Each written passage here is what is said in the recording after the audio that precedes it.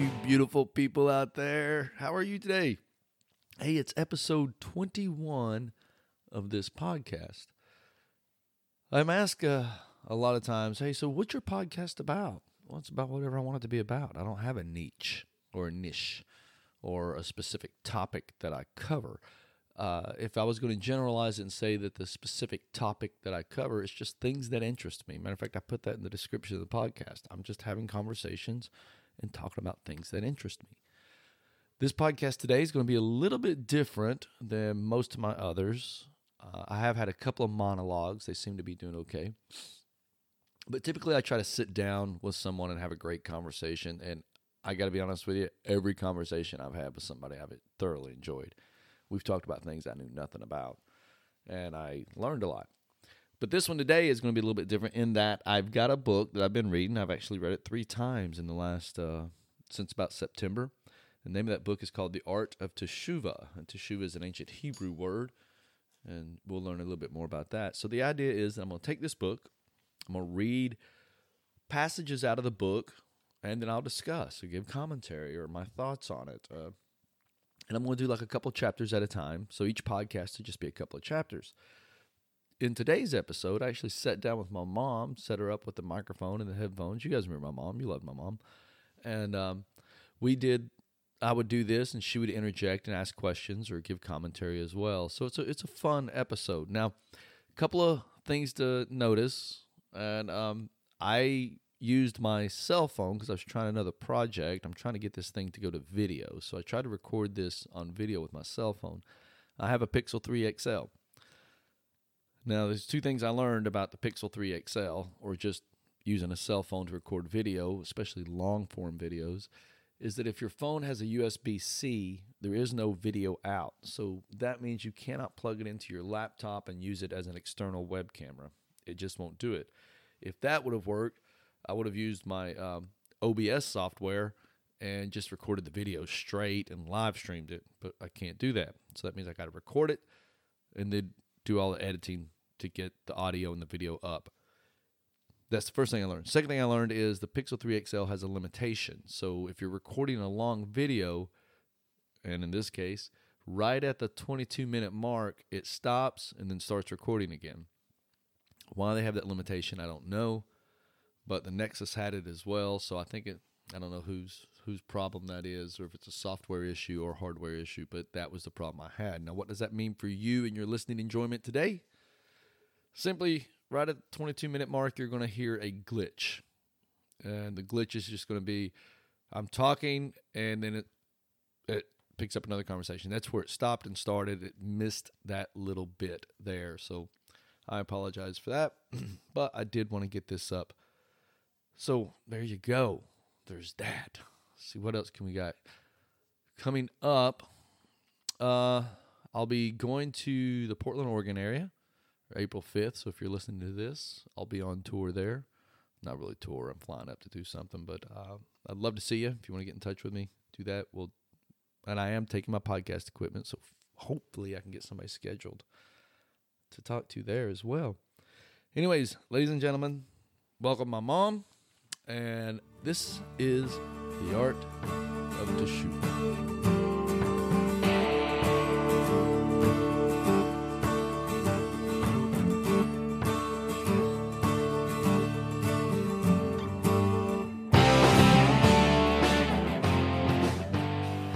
Hey, my friends. I'm back. But this time I got a book I want to share with you. It's called The Art of Teshuvah. I got Mom joining me.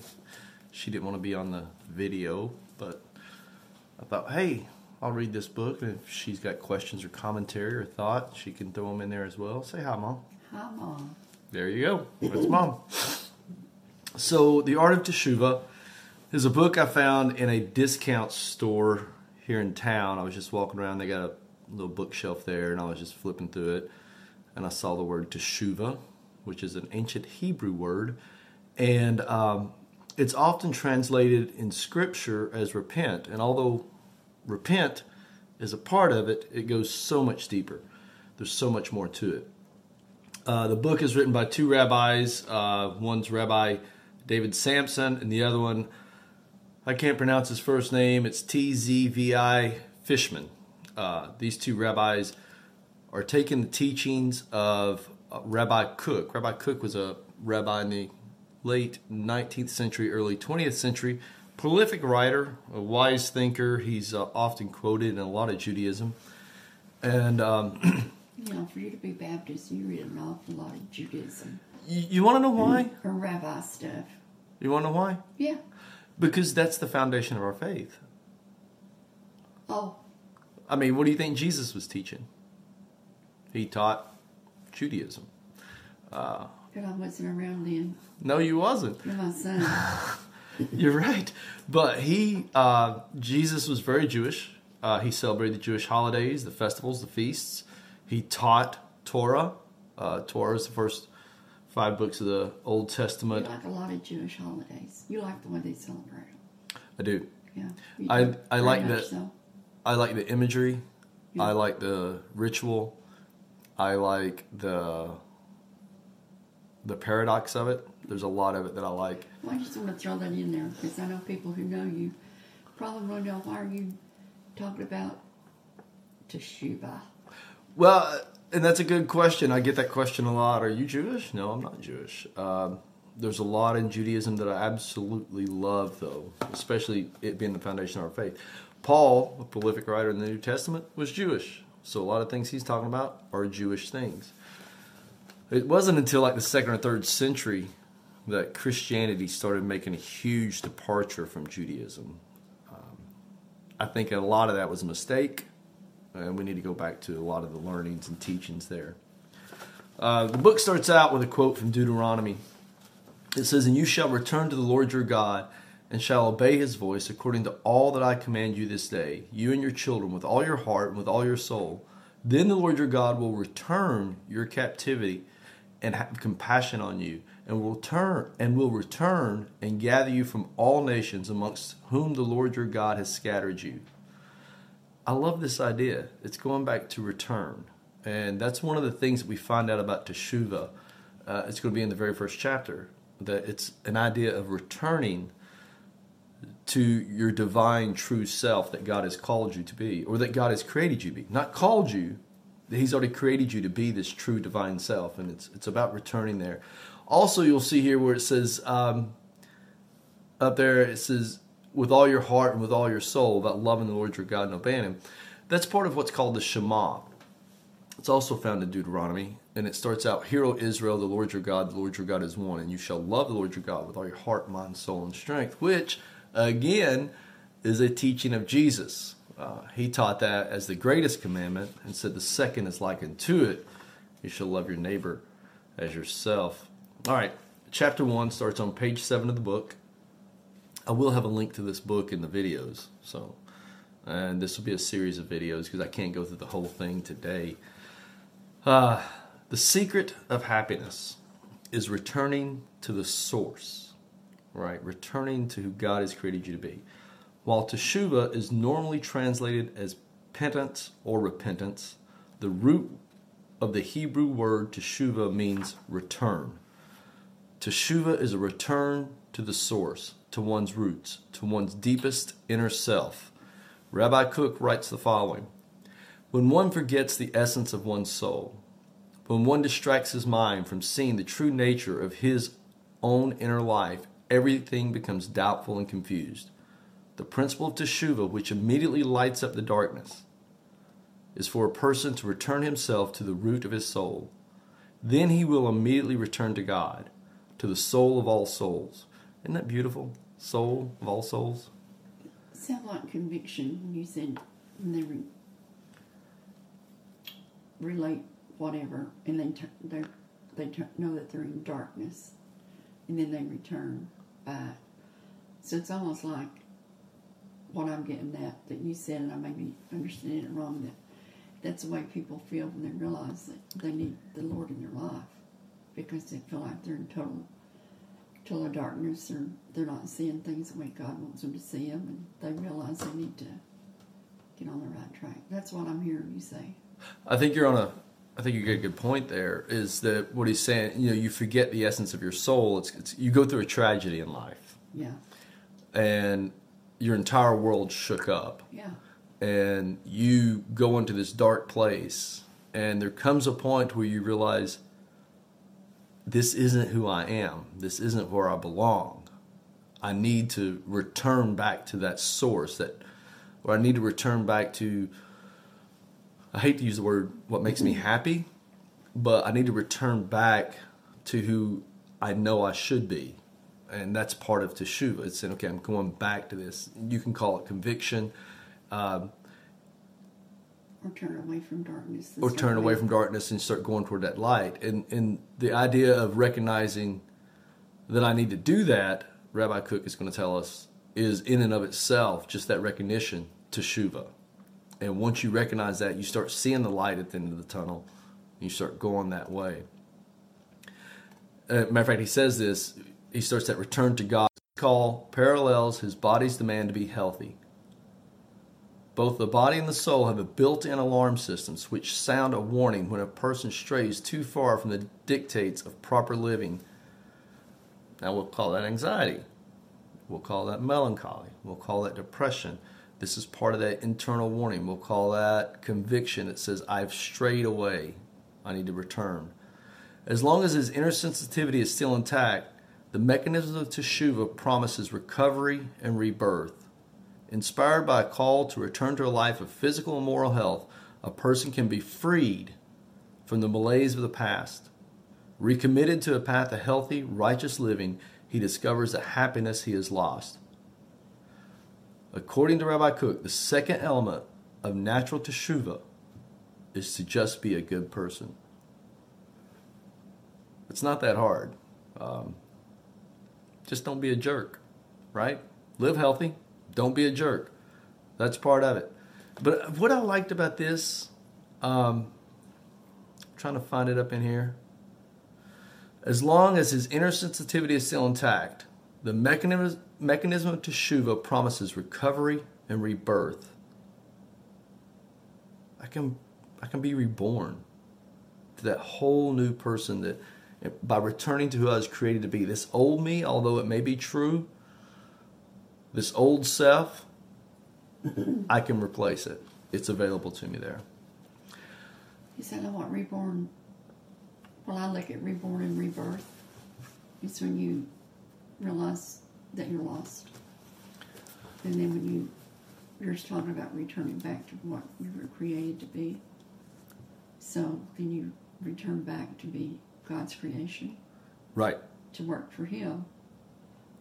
And your whole being, inside out, your inside, even your outside appearance changes when you have Him in your life. Correct. When you return back to that divine creation to Him, right? that you originally be. Oftentimes in Christianity, we use the term lost as if we were never with God. Yeah. But you can't be lost from something you were never at. Yeah. What the rabbi is teaching here is, no, you were always part of the divine. You're just returning to it. So that's part of it. Now he's going to talk about religious teshuvah. After the natural stage of teshuvah comes,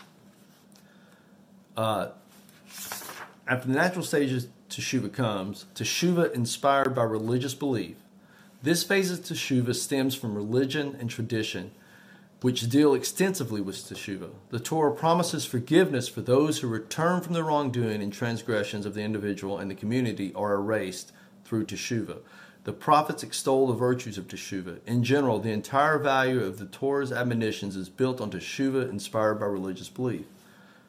First, a person must be physically healthy. Then, he should have a healthy state of mind. He should feel motivated to do good things, to remedy ethical shortcomings. Once he is healthy and on a positive moral track, then he can get involved in religiosity. I often see us doing that backwards. Let's get religious. Let's memorize Bible verses. Let's do traditions. Let's do rituals. Let's get really, really religious. He said, no. You got the cart before the horse. Let's get healthy. Let's get on a good moral track. And based on those things, as you start to see these things work out in your life, the religion starts to make sense. But the healthy doesn't necessarily mean physical healthy. I don't think. I think the health, to me, the healthy would be, healthy knowing that our Creator is with us. Because that's just the way I look at it. I think that it doesn't necessarily mean that my body, it'd be great if my body was healthy. I think it's talking about healthy in the knowledge of Christ. I think that's a part of it, and that's where he's getting to in this religious part. And see, and I think a lot of that, like the older generation, my dad, when Dad was here, Mm-hmm. he thought when he was really sick, his body just was wearing out, and he thought he was unhealthy because of something he did years ago, and he tried to figure that out. I can't be healthy because of what I did. And A sin. Right. He's looking at healthy as his body wasn't healthy because of something he had done in his life that he didn't know what. And a lot of our older faith-based older people feel that way. They do. And I guess I would say that's true and it's not. Yeah, and I'm saying the healthy, let's just face it, things wear out. Right. And people's body is not going to be healthy forever. We're not created to be healthy. And I think when you say healthy, a lot of people look at it as a physical healthy. And I'm looking at it as more of a spiritual and mental healthy. Well, and he's talking about all three. Okay. So there is that aspect that you do have a responsibility to keep yourself healthy, to eat right, to exercise, to be healthy. You do have a responsibility to do that. And by not doing that, you do cause problems in your life. So in this sense, yes, maybe if I'm not being healthy, I cause problems in my life and it could cause death. There are things that happen in your life that you have no control over. You may end up with a genetic cancer and you have no control over that. That's not a result of sin. That's just your body, and this is what happens. That's your creation. That's your creation and the result of creation. Then there's that mental aspect that he talked about. So I have a responsibility to be physically healthy so that I can do things and have the energy to do things. I have a responsibility to take care of my mental health and to get on the moral track of just being a good person. And then I have a responsibility, this third one, is to learn the teachings of Scripture so that I can apply them and so that I can put them in my life. Now, one of the things he said up here, and he's going to say later, but when he was talking about this, he said where is it at? A healthy orientation to religious belief. A lot of people see religion as a set of rules and regulations that confine me. He's going to go on to say that no, a healthy understanding of religious belief is that it brings freedom. It brings freedom. As you start to learn it and you start to apply it, you see the freedom that's within it. Next, he's going to talk about a teshuvah motivated by love. This phase also does not stand on its own, but follows after the earlier stages. Once a person has a healthy body and mind, once he has formed an attachment to the Torah, studying the Scriptures, learning what it's teaching, and is performing the commandments, he is ready for what Rabbi Kook calls teshuvah shiklit.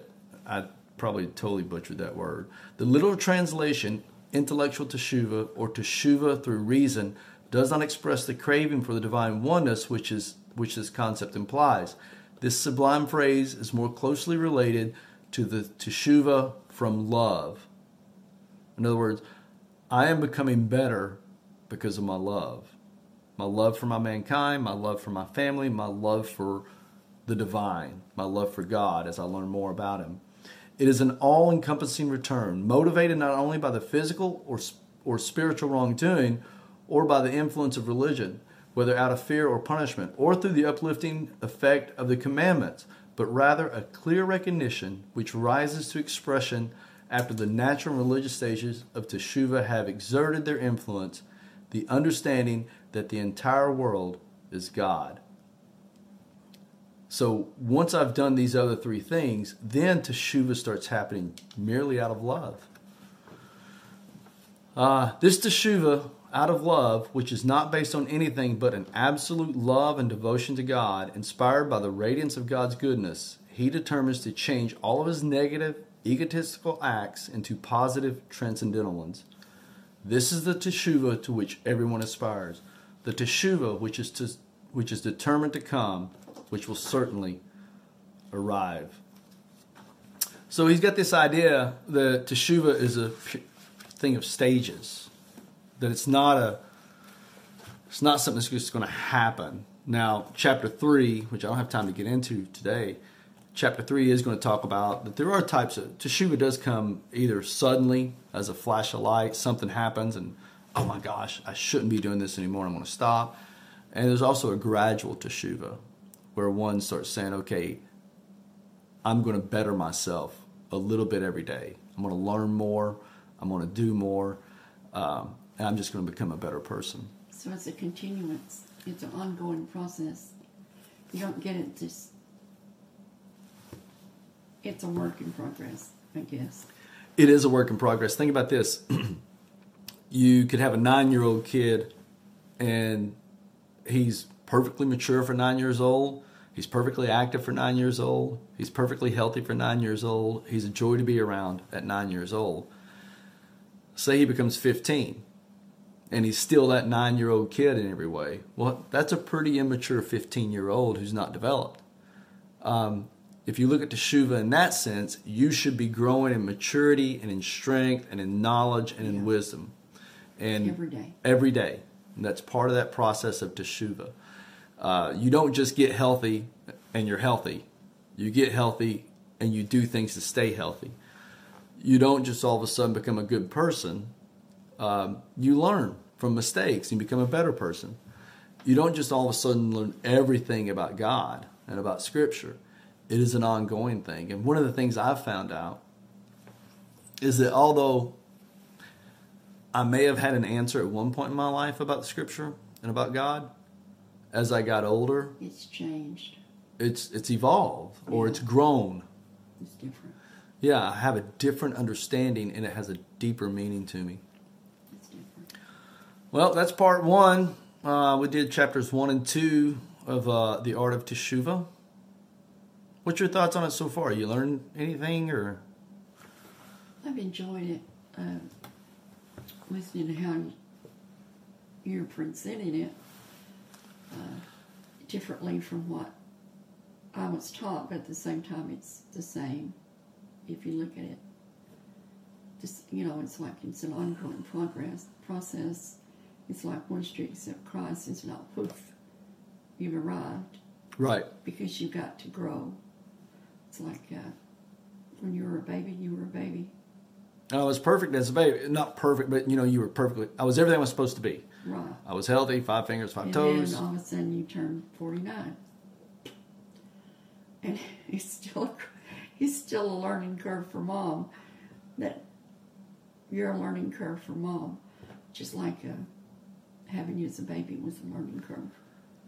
So I guess we have to, it's a continuous growth in spirituality and in knowing what you're here to do. Like, you're always changing what you want to do or things that you feel like you need to do, but it's baby steps. Right. You can't just, I want to do this wham. You have to, it's baby steps. Well, like a lot of people, you and I both have fought with anxiety or depression or things like that. Yeah. And when you're in the depths of it, you think, I just wish something would snap out of it and I could just get away from it and be away from it. But what we find out is it's a process. I got to go through it. I got to go through it. This is a process. I've got to learn. I've got to, okay, what do I need to change in my life? And when he's in chapter 3, when he talks about sudden teshuvah, there is a benefit to sudden teshuvah. to all of a sudden realizing that, hey, I've been stealing from my company. I'm going to stop and return my money. That's a benefit to sudden teshuva, to come to that realization and say, I'm going to make an immediate change in my life. Gradual teshuva, he's going to go on to say that getting 1 or 2% better every day, that builds a deeper foundation that you build your life upon. And although it's difficult to go through gradual teshuva, and there is pain associated with it, you're better off in the long run. Well, and sometimes you know there's pain and you don't want to go through that. And you keep, I'm fine right where I'm at.